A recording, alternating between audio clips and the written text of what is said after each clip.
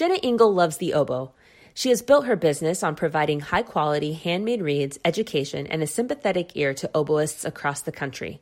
When you order from Jenna Engel Reeds, you get prompt communication, reeds or cane handcrafted to your specifications, and cheerful, friendly customer service. All orders are mailed within 1 week, sometimes much faster.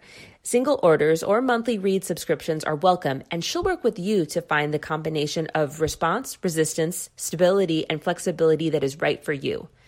Jenna doesn't just do reeds either. Look at jennaengel.com for a selection of reed cases, swabs, and tools, or for reed making videos, classes, and boot camps. Podcast listeners can use the code DISH for 10% off their first order. That's DISH, all caps, at jennaengel.com. Hey, oboists! Have you ever found it difficult to sort out when and how to find a new oboe or English horn? Oboe Chicago streamlines the process, providing personal and professional consultation and a large selection of lovely instruments. The process feels comfortable and thorough. Selection includes F. Lauret of Paris, Howarth of London, Covey oboes, and Fox products. For a current listing of Oboe Chicago's selection, please visit www.oboechicago.com. For a credit of $100 toward shipping, mention Double Reed Dish when you call or email Shauna. Hi, I'm Galit Kaunitz. And I'm Jackie Wilson, and you're listening to Double Reed Dish, a podcast for oboists, bassoonists, and the people who love them.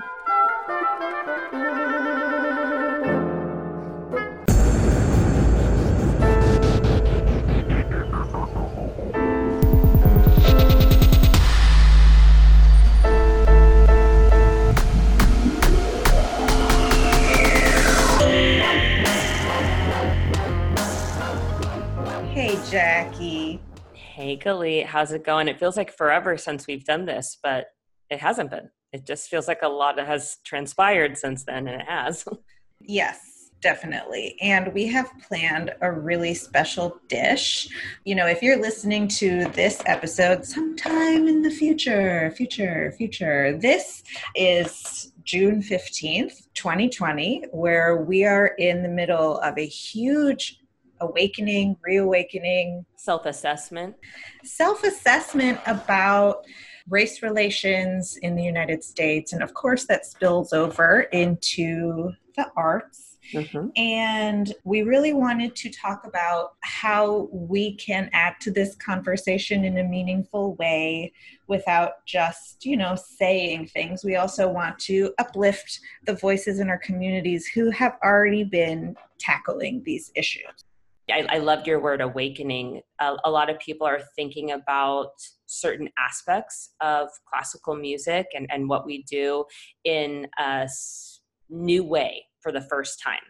And I've seen several times on social media, people excited and saying, we need to start a discussion, or, we need to start to think about this. And I think it's really important to point out that nothing needs to be started. And in fact, there are a number of Black musicians in the classical community who have been having this conversation for years. And there are hours upon hours and pages upon pages and websites upon websites of content specifically geared toward the thing that people are just starting to think about now. Some people, are just starting to think about now. So the first thing I think to understand is that just because certain conversations are timely does not mean that these topics have not been being covered regularly and expertly by people in and out of the classical community for years. And so absolutely, you need to go and check out some of these resources because they're just phenomenal. So the first one that we want to talk about is actually co-hosted by a bassoonist, Garrett McQueen, and he is the host of the Triloquy podcast. This is a podcast that started in the summer of 2016. Garrett made the intentional shift from a career exclusively focused on bassooning to creating content, and much of the content specifically surrounding race, inclusion, real conversation, representation, all of these things that are fresh on our mind. Garrett is tackling on Trilloquy and in other radio shows that he's a part of. What did you think of Trilloquy? Well, I really love this podcast, and I especially love the interaction between Garrett and his co-host, Scott Blankenship. It's a really friendly, fun atmosphere, and they have a great rapport. They, tackle topics like what it's like to be the only person of color in the room, whether it's on the classical stage or, in a university. I also love that Trilloquy invites guests from all parts of their career. So you'll have very established professionals, and then you'll also have student perspectives. And you have in Garrett the perspective of someone who has kind of lived both in and outside of the classical world professionally. And that gives a very unique perspective. So yeah, it's fantastic and really, really well done. The next podcast on our list is called The Score, an urban music education podcast.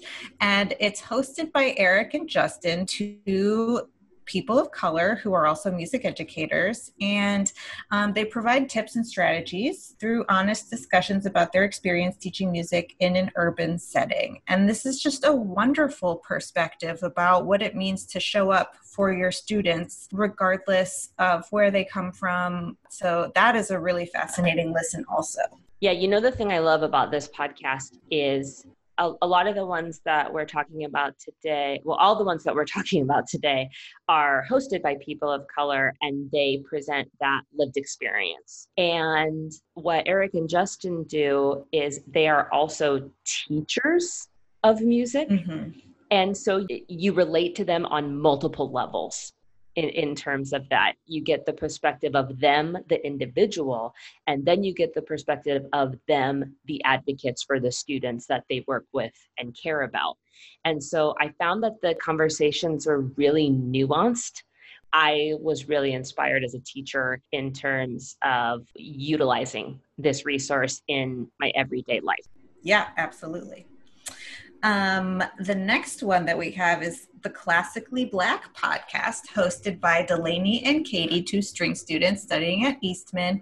They, number one, have so much fun on this podcast, and they talk about coming up in the classical string scene from their different backgrounds, and they manage to touch on a lot of heavy topics in a really fun way. They just seem like really fun people to hang around.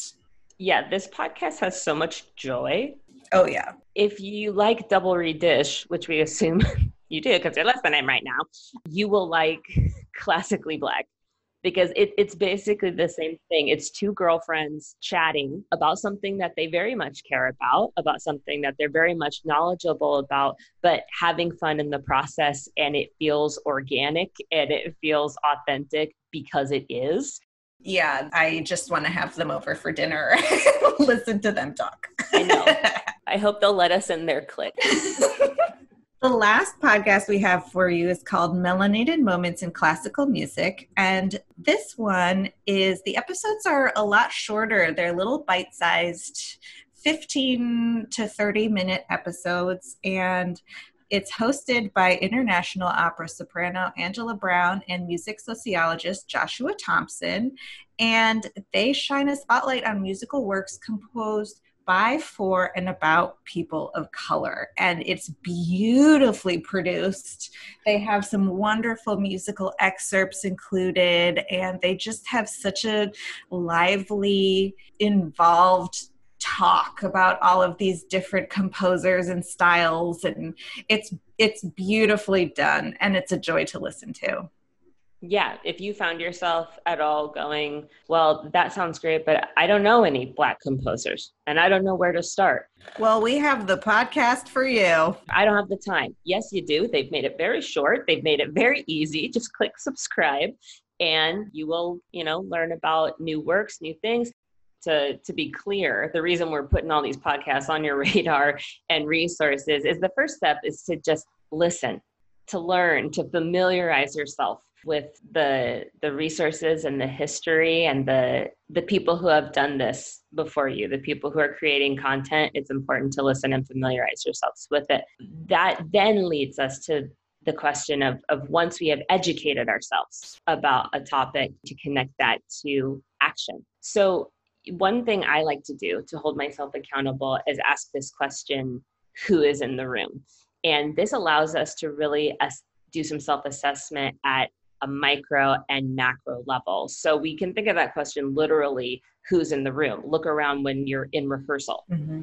Look at your audience, look at your colleagues, and ask yourself what you can do about that.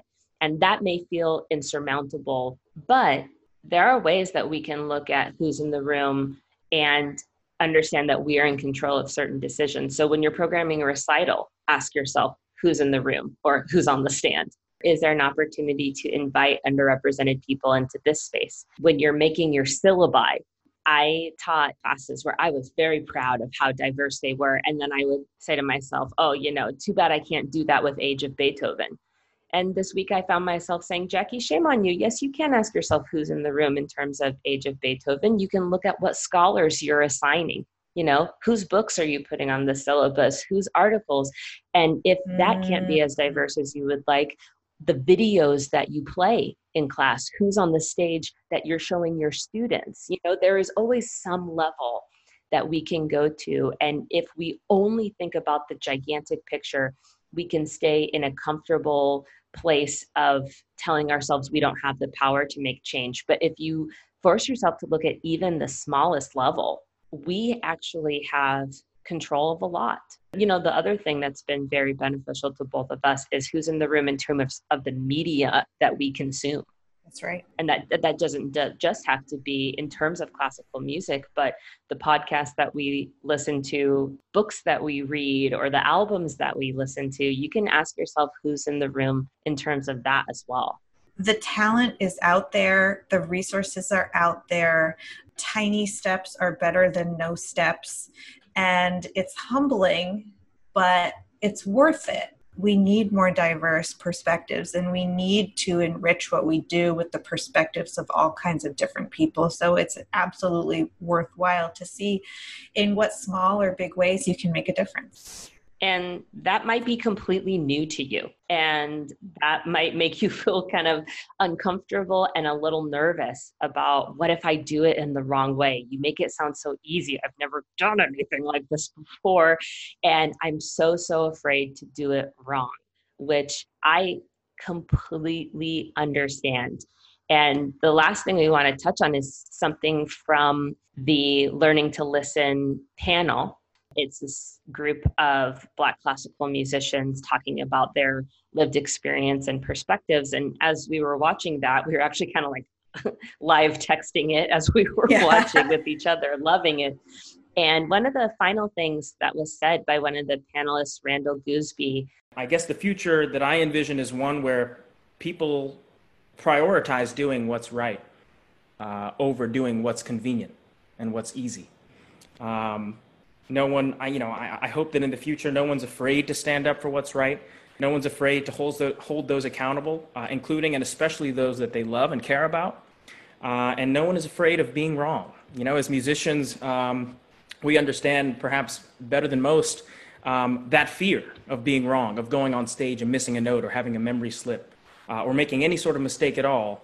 But that fear never stops us from going on stage and playing our hearts out and speaking to our truth. I just hope that in the future, people don't so easily allow their fear of getting it wrong to deter them from doing what's right and saying it, even if it's wrong. Allow yourself to be corrected and to be educated on what is right. It really speaks to a growth mindset and being willing to be wrong and being willing to be humble. Like every one of us is going to be wrong sometimes, but what's more important is to be open to critique, to be open to improvement, and to listen and respond with humility. I love that Randall pointed out that mindset is inherent to who we are as musicians. So we should not fear it and we shouldn't shy away from it. We should embrace it.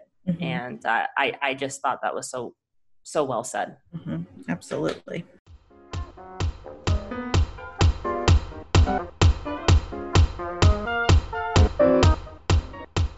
Ugly Duckling Oboes is dedicated to the development of young oboe players.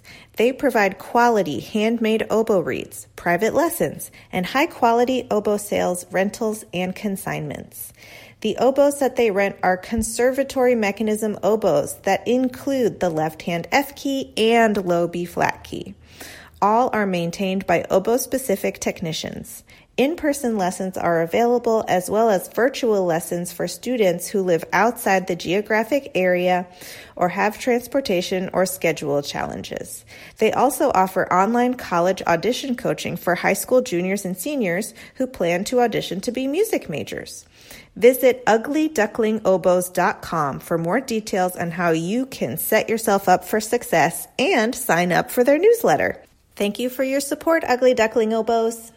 Chemical City Double Reeds is a full-service double reed shop specializing in the sale of instruments, cane, accessories, and sheet music. Double Reed Dish listeners can enjoy free shipping with code DRDISH, all caps, no spaces. Visit them in Baton Rouge, Louisiana, or online at chemicalcityreeds.com.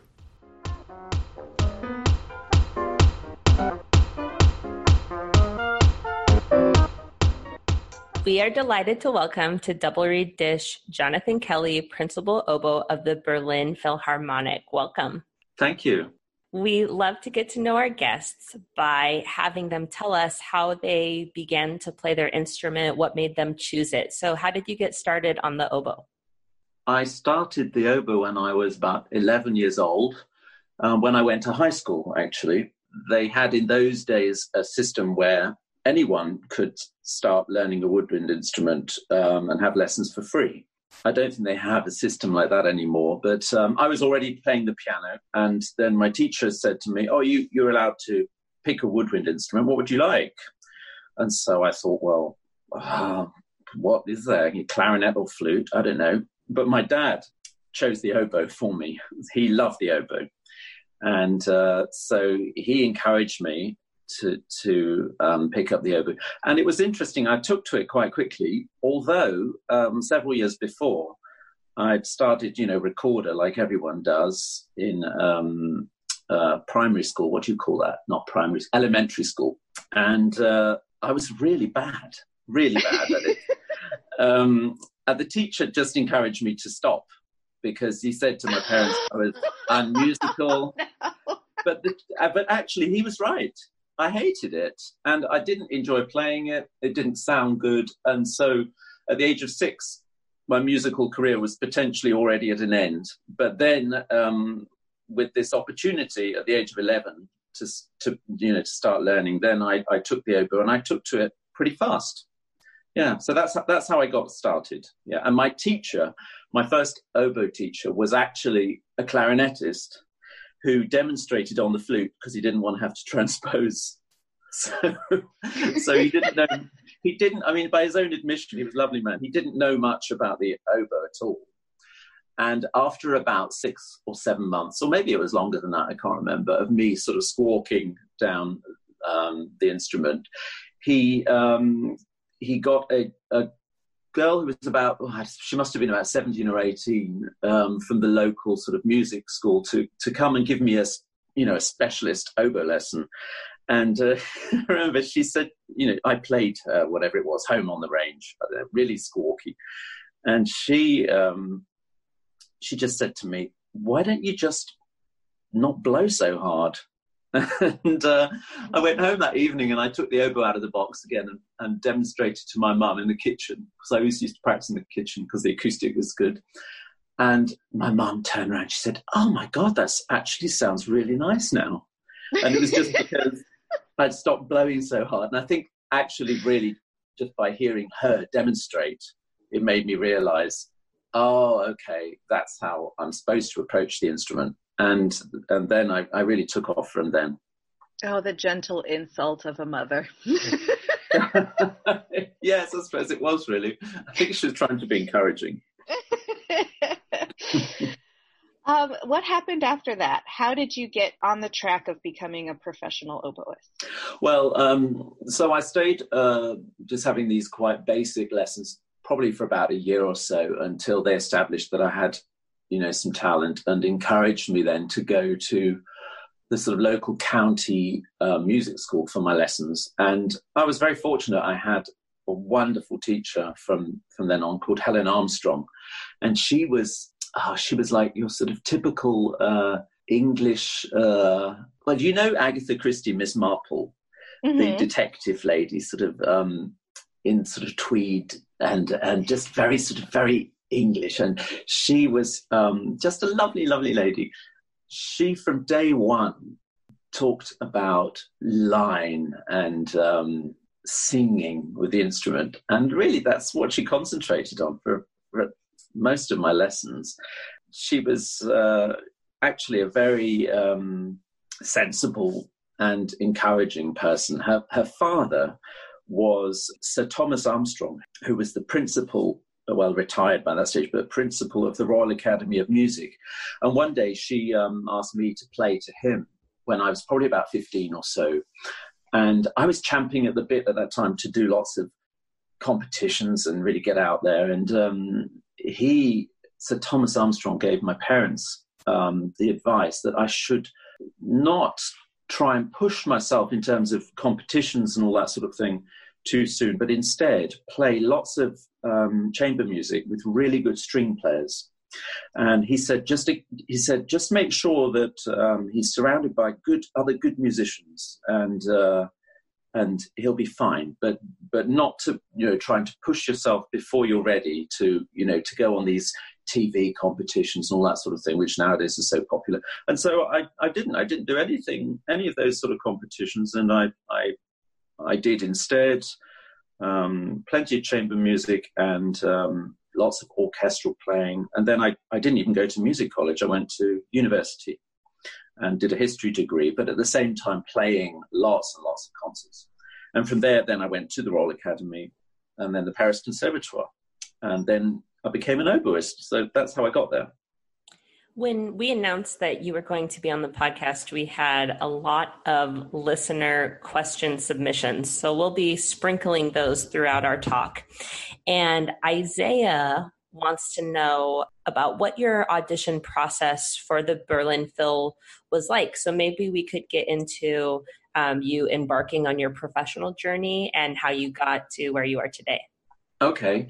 So if I just rewind then back to, so before the Berlin Philharmonic, when I finished my studies, the last place I studied was Paris, at the Paris Conservatoire. And then I came back to the UK, and almost immediately afterwards, a vacancy came up at what was really my local orchestra from when I grew up, which was the City of Birmingham Symphony Orchestra, which in those days was conducted by Sir Simon Rattle, who, of course, then was the music director of the Berlin Philharmonic as well.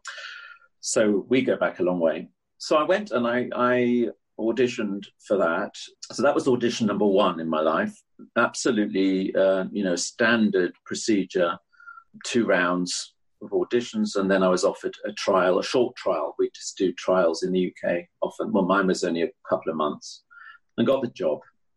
And then I did the second audition of my life was actually for the Boston Symphony Orchestra. Oh, wow. And that was probably, it was when John Farillo got the job. So I suppose, I knew when it was. It was when my second daughter was born. So it was 21 years ago. When the vacancy was up, I was invited to Boston for about 6 weeks, I think. I played with the orchestra and I did an audition.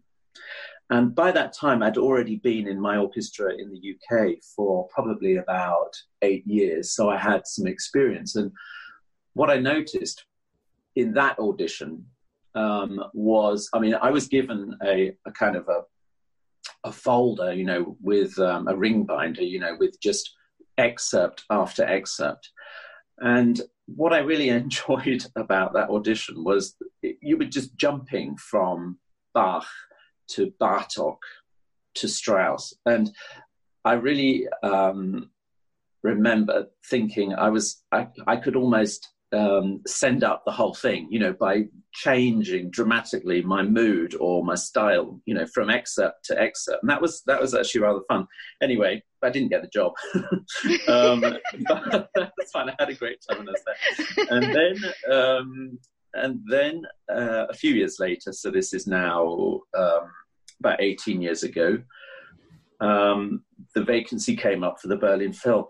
And it was actually my second oboe in Birmingham, Karen O'Connor, who sadly died a couple of years ago. She told me, she knew that it had always been my ambition, even as a teenager, to be in the Berlin Philharmonic. And she sat me down one day at a coffee break of rehearsal, and she said, "Now, Jonathan, you know that Hans-Jörg Schellenberger is leaving Berlin Phil, so that job's going to be up." Because none of us were expecting the vacancy to become free.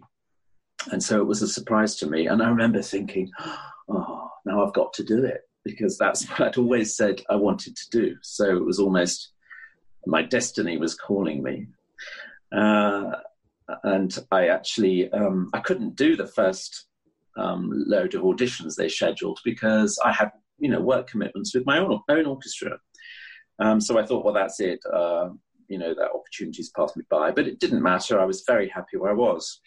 And then they didn't appoint anyone, the first lot of auditions. And so then I was invited to the next load of auditions they did, which was on Friday, the 13th of December, I remember.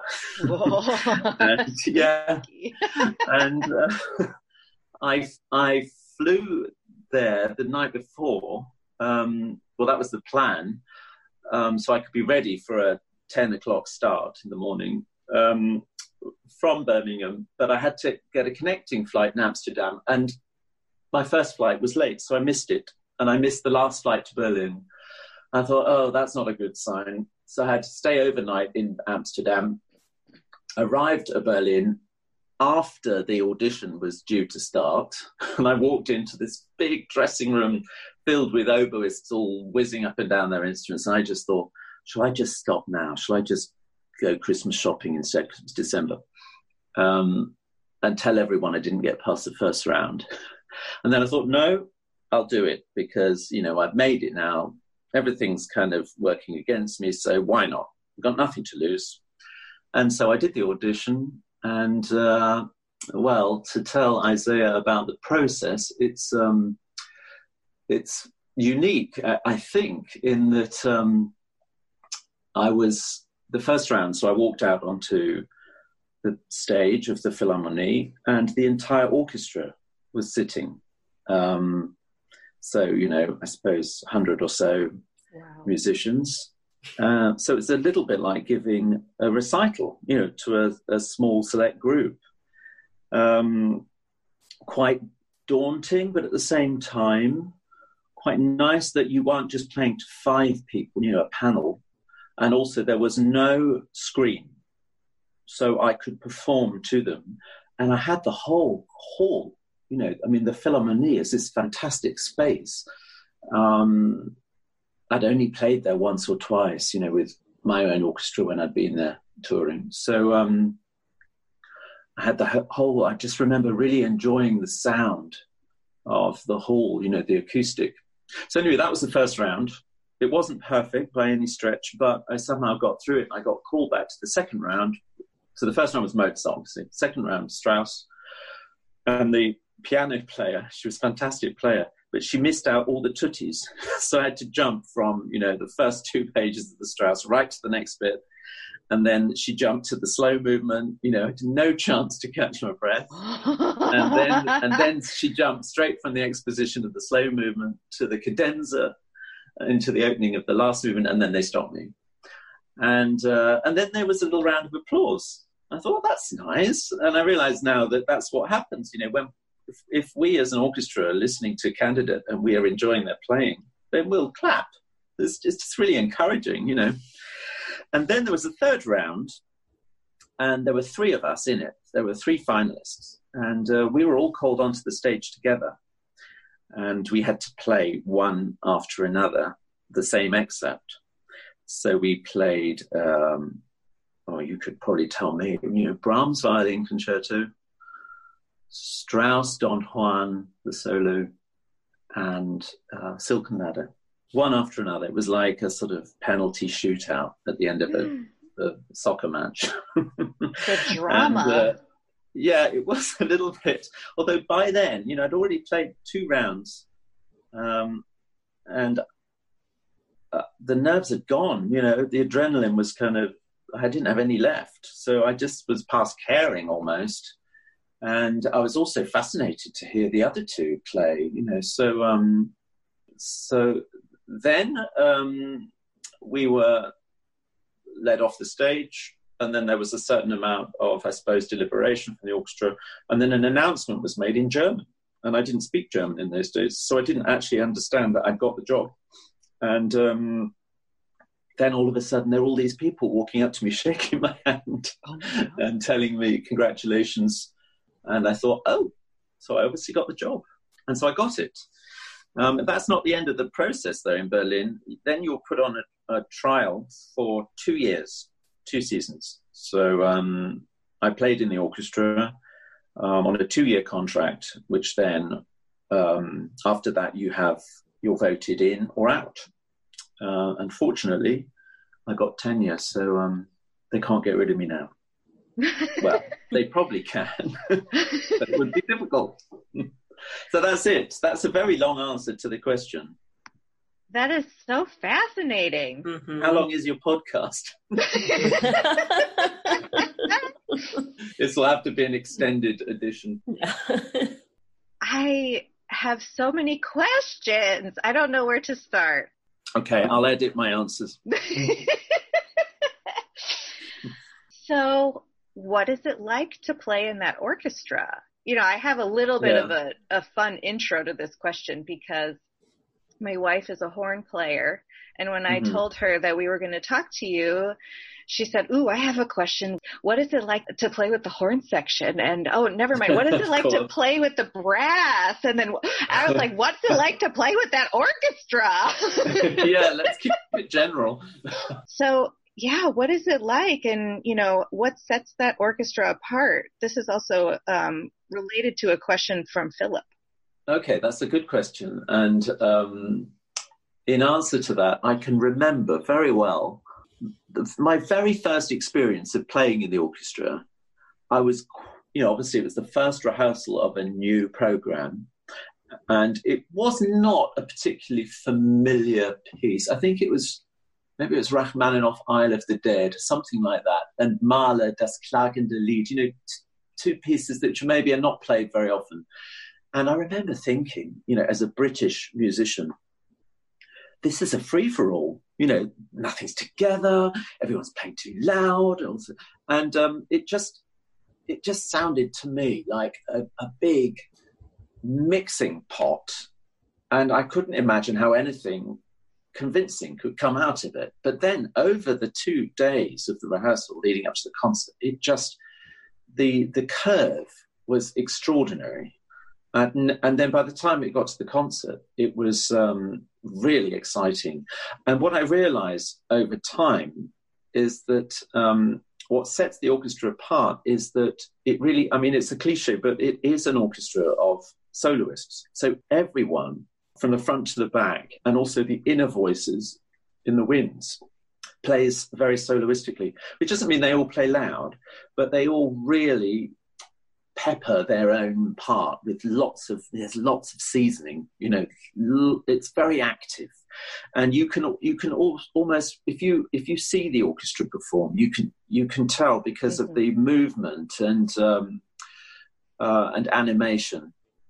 Everyone is really playing in a very active manner, and that can lead sometimes to things perhaps not being perfectly together, which is, we don't see that necessarily as a negative. It sort of informs our sound as well. Like, we also don't always try to get chords perfectly together. So you realize over the years that there's a culture which, when you first join it, you think, what? And then as you get used to it, you realize how beneficial it is.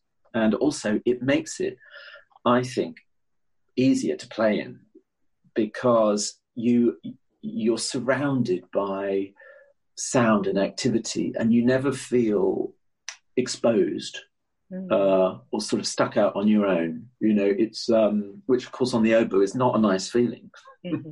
So yeah, it's always very very exciting, I have to say.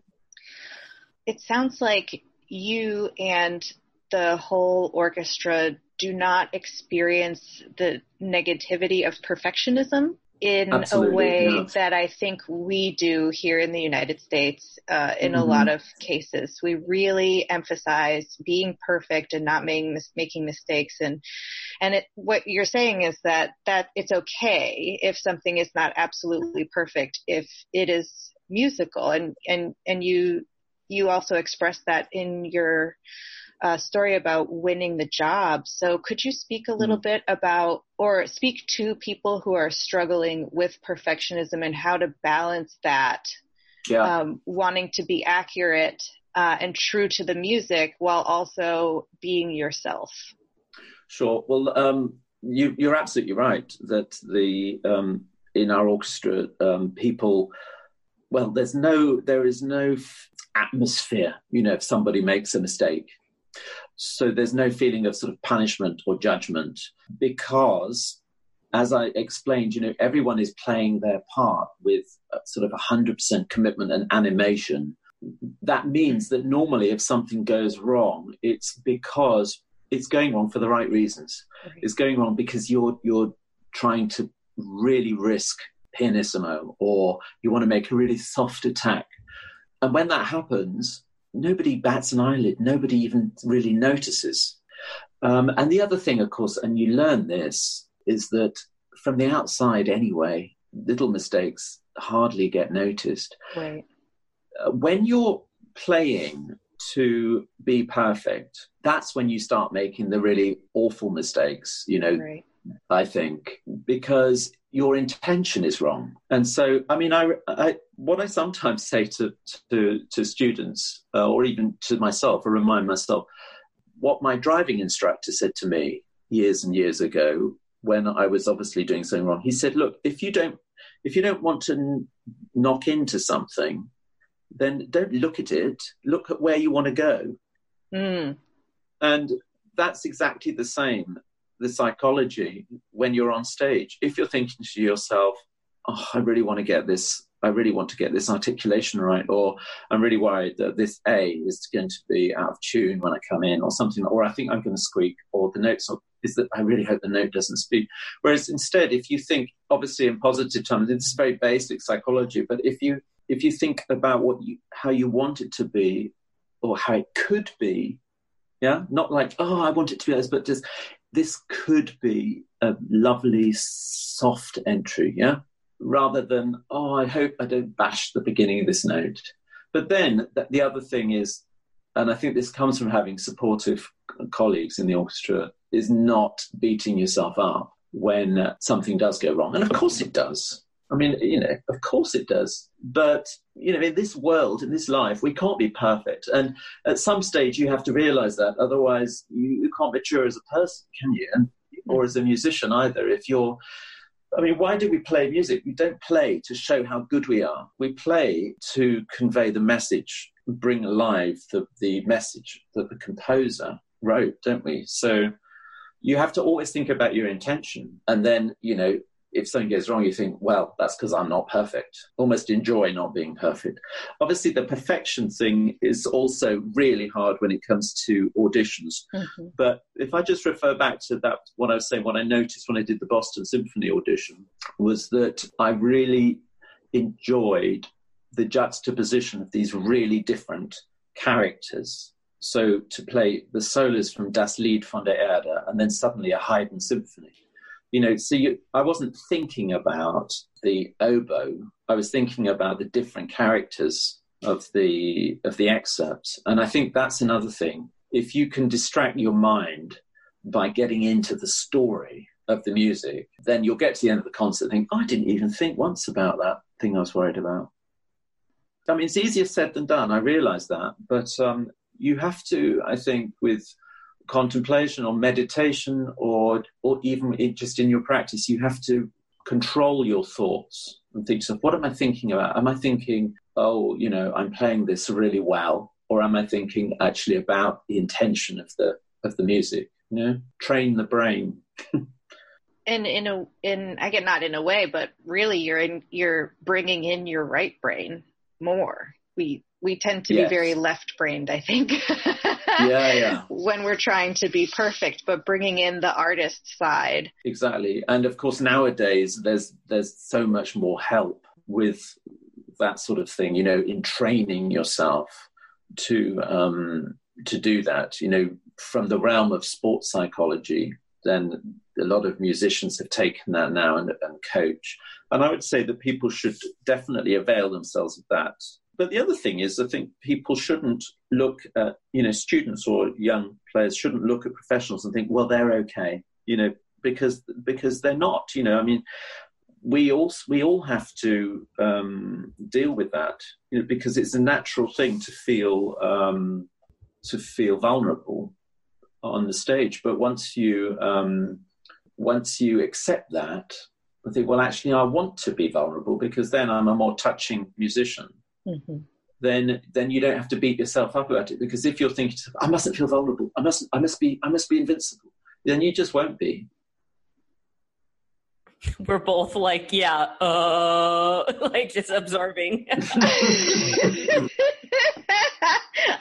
I'm going to write about this in my journal later. Yeah, definitely. Me too.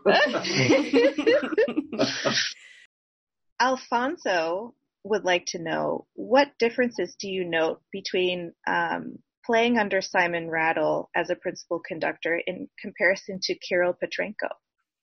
Oh, gosh, so many.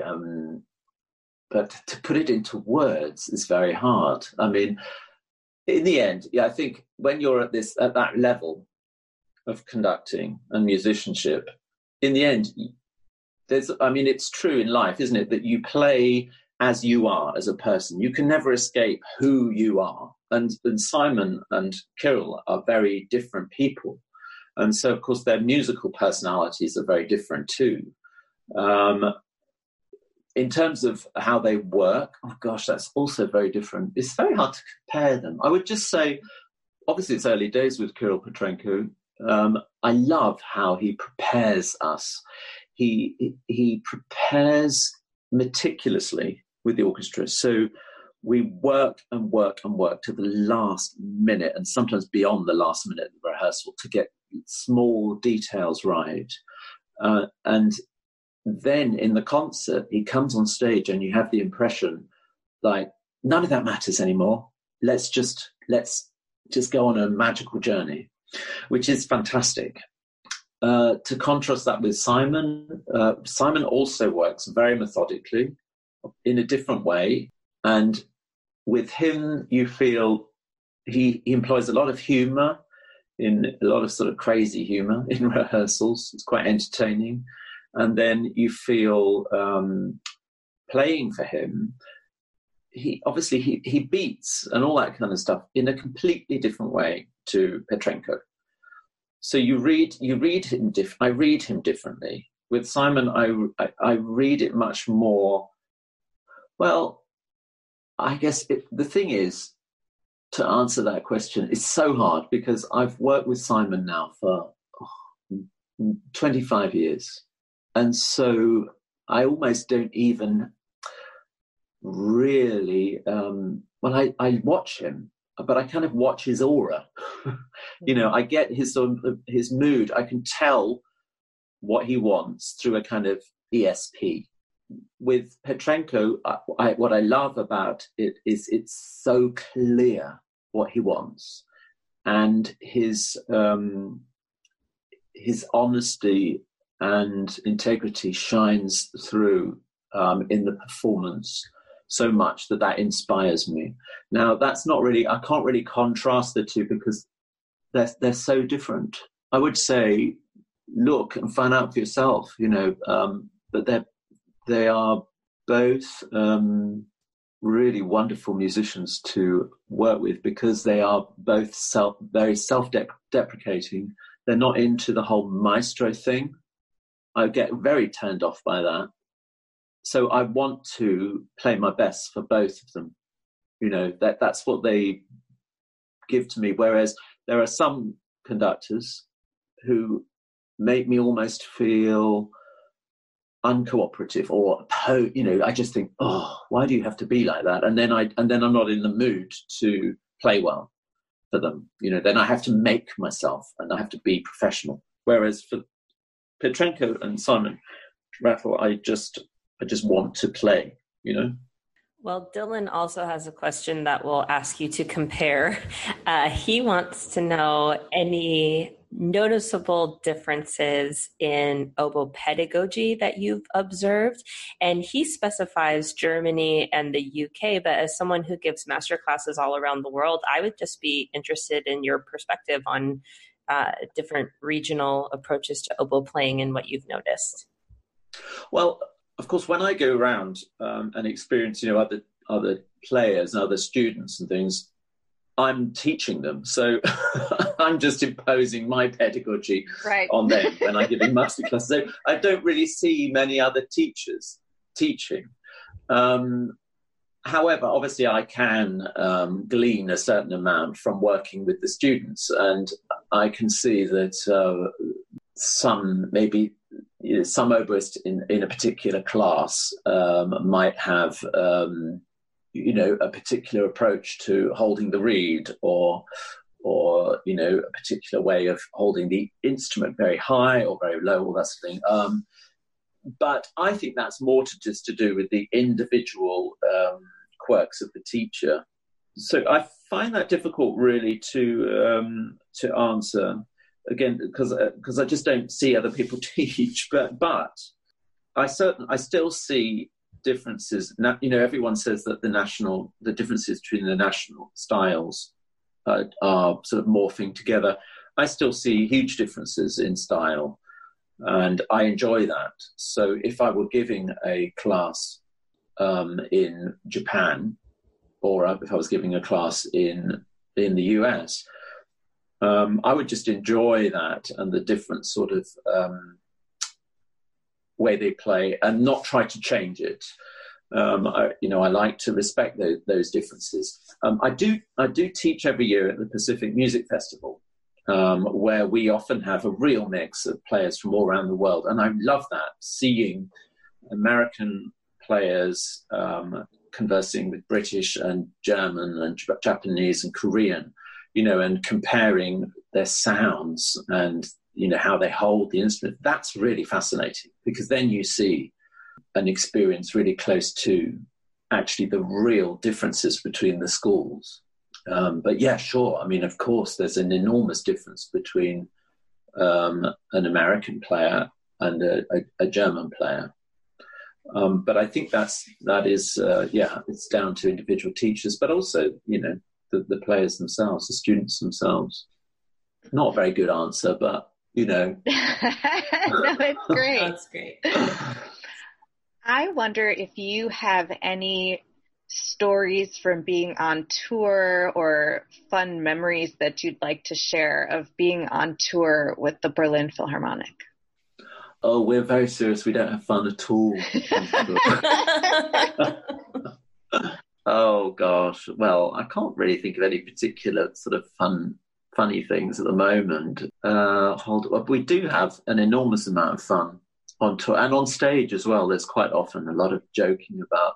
I do remember once when I was on tour, not with Berlin, but with my former orchestra, and it was at that point where they were introducing those acoustic screens, to protect people's hearing, and we were. This was quite a long time ago, and we were on tour in Japan, I think it was, and and the viola players in front of us, in front of the oboes, decided they wanted to try out the acoustic screens. So we had them placed in front of us for the concert. We'd never tried anything like that before, and so I was playing away. I can't remember what the piece was, and then I became aware that I could actually see the face of the second oboist reflected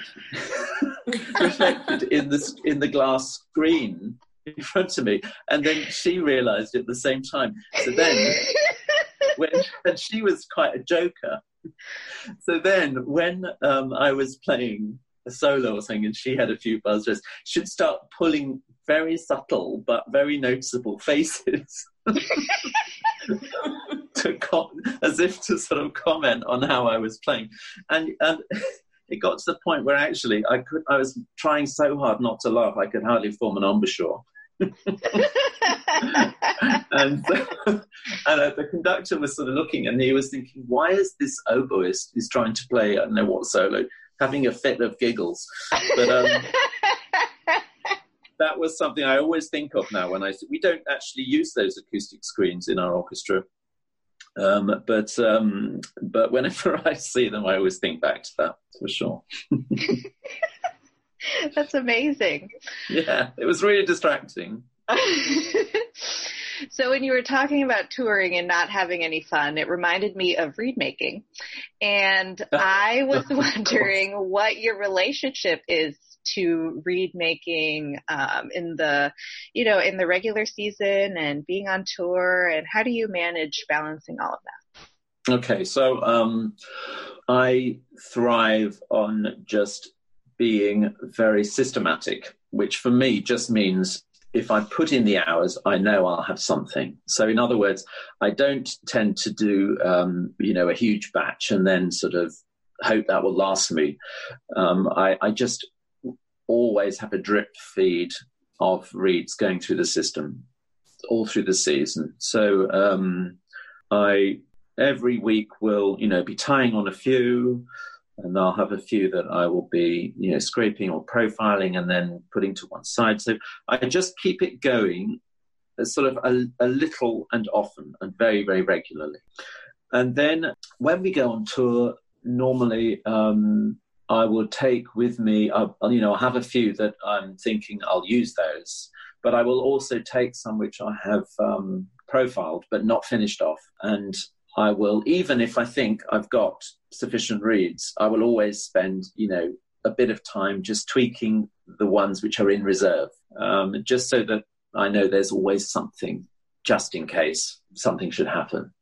A little and often is normally my mantra for reed making. Andrea wants to know if you'll tell us about your favorite concert with the Berlin Phil. Well, the last concert I did, the one before the last, but the last concert I did before we were shut down, that's right, because of the coronavirus, I played Strauss Oboe Concerto with Simon Rattle conducting. So that was quite a high point. And I was really glad I managed to get that concert done before they decided to close the concert. Right, good timing. Yeah, then the next concert we played was to an empty hall. And then that was even shut down after that, so we're not even doing that anymore. But that was obviously great. What else? Oh, gosh, so many wonderful concerts. I've been so privileged because I got to play, with Bernard Haitink and Harnoncourt and Claudio Abbado.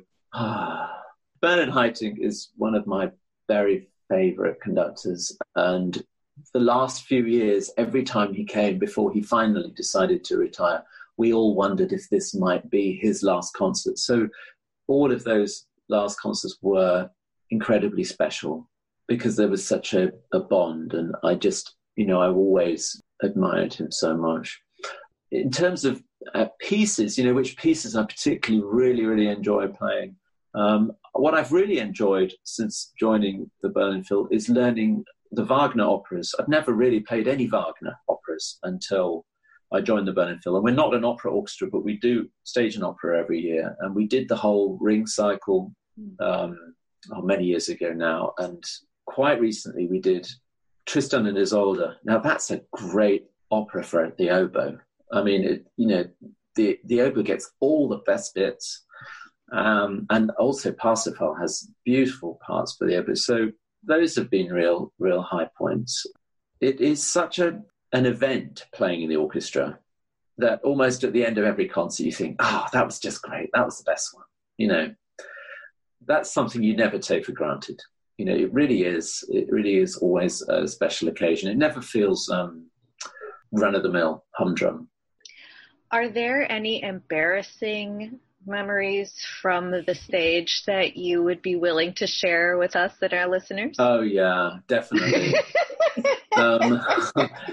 Painfully embarrassing was one of the very first times I came back to the UK to play in the Proms at the Royal Albert Hall. That's right. I'd started in the Berlin Phil and we were on tour. That's right. We played back in the UK and we did Stravinsky, The Rite of Spring.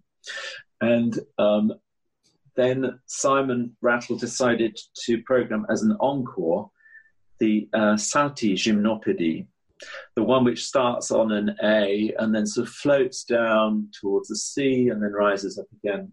Very quiet, very exposed, very beautiful, if it works. So we did the Rite of Spring. Of course, you know, with the Rite of Spring, you can hardly hear yourself play most of the time. And there was very strong air conditioning blowing down on the instrument. And I got a lot of water lodged in the tone hole that makes C. And I was sort of blowing it out. But at the end of the Rite of Spring, then I thought, oh, it's probably okay. I did the pull through and everything. And then we started the encore. And so very hushed atmosphere, the strings and the harp started playing, and I managed to float a lovely top A and then came gradually legato down to a C, which came out as a B. And every time I played a C, and it does come quite often in that solo, it would come out as a B. And not even, I mean, just like a really lame sounding B as well. And it really was just awful. And I was trying different fingerings and nothing was working. And it was terrific. I wanted the earth to open up and swallow me at that stage. But, you know, it was just one moment in time. Fortunately, we'd done it also for the dress rehearsal that afternoon. So for the radio, they could do an edit. But at that particular moment, I was really, really embarrassed. And the other one was the other one, which was quite recent, was we were doing Beethoven 9 and the slow movement. It was live on television and the internet. And we got to a point, the slow movement of Beethoven 9 is quite tiring for the oboe. And there are points where you're sort of, I think that's right, we'd landed on a chord and the conductor was holding the chord extra long. And I suddenly realized I had a nosebleed. And I knew that, and it just happened suddenly. And I knew the camera would be on me and Emmanuel Pahou, because we were just the only two playing pretty much. And my nose was streamlined. And then it started dripping onto the front of my shirt. And so then I played the rest of the Beethoven 9. I looked like a horror film. So that was a special moment. Oh my gosh. Amazing. Yeah. I'm just thinking that's probably like the most interesting celebration of his 250th anniversary that has gone on worldwide. Yeah. Why is the principal oboist bleeding from his face? All over his shirt and bow tie. It really wasn't very nice. It's horrible, really horrible. But of course, when I was playing at the time, I thought, well, do I stop and sort of wipe my nose? I thought I can't, because then, you know, it was just me and the flute. So I had to just let it. What advice do you have for a young musician who aspires to have a career like yours? I would say definitely keep sight of your dreams. I mean, when I was a teenager, I did tell everyone I wanted to be in the Berlin Philharmonic, and that remained my dream. But I would say be realistic about it in terms of, prepare correctly, you know, in order to let your dream come true. In other words, I always wanted to be in the Berlin Phil, so I always listened to their recordings. I mean, I really knew how all the oboists in the sort of recorded history of the orchestra sounded. And I suppose I modeled my concept of the sound and all that sort of thing pretty much on what I heard. I mean, at the same time, obviously developing my own personality and that sort of thing. But I'm often surprised sometimes by people when they perhaps do an audition that they might come in and play in a manner completely unsuited to our orchestra. And I think to myself, well, you're playing really, really well, but have you ever listened to how, we play? So I would say target yourself, according to what you want to do, what you want to be. Yeah, that would be my first piece of advice, which I guess is it's kind of live your dreams sort of advice, or go for it advice. My second piece of advice would be consistent in everything that you do. So if you work consistently and regularly, then it should never be really hard work. You don't have to, I would say, you don't have to practice for hours and hours at a time sort of thing, but you do have to be very consistent, and you should really go at things until you've really got them right. And the other thing I would say is be your own best teacher. Really, the best teacher you can have is yourself. It's your ears and also your eyes, looking in the mirror, or filming what you're doing, analyzing, how your technique is going.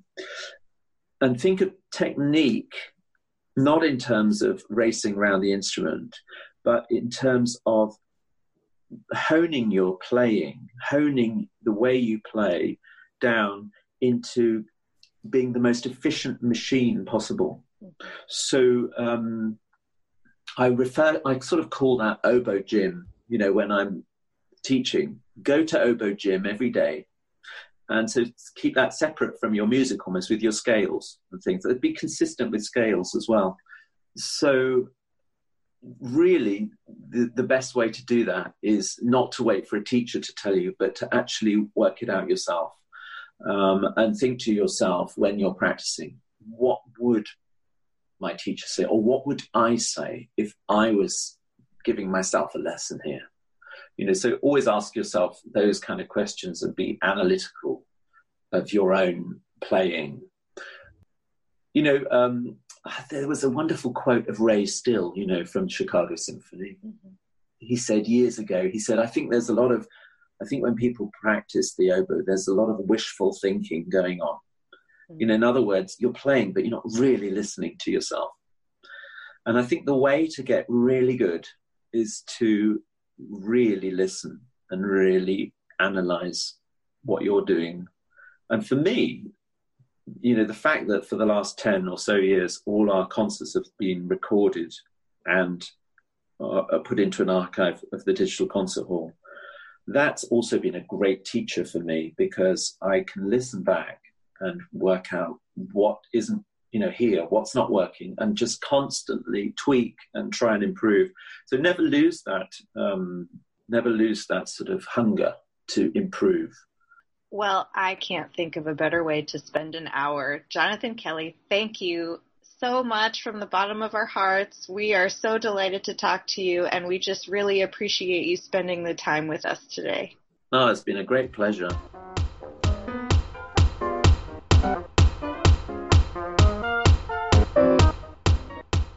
So that was an amazing interview. Thank you so much for joining us for that. As always, you can find us on our social media, Facebook, Instagram, Twitter, and you can listen to us on SoundCloud, YouTube, iTunes, Google Play, Stitcher, and everything, I think. So just go ahead and subscribe wherever you are. And if you like us, give us a nice little 5-star review and a little blurb on iTunes, just because it makes us feel happy. Jackie, who do we have next coming up on Double Reed Dish? Next episode, we will feature an interview with Whitney Crockett. Principal bassoon of the Los Angeles Philharmonic. We could not resist. Jackie, it's time to end this nerd parade. I'll make reads.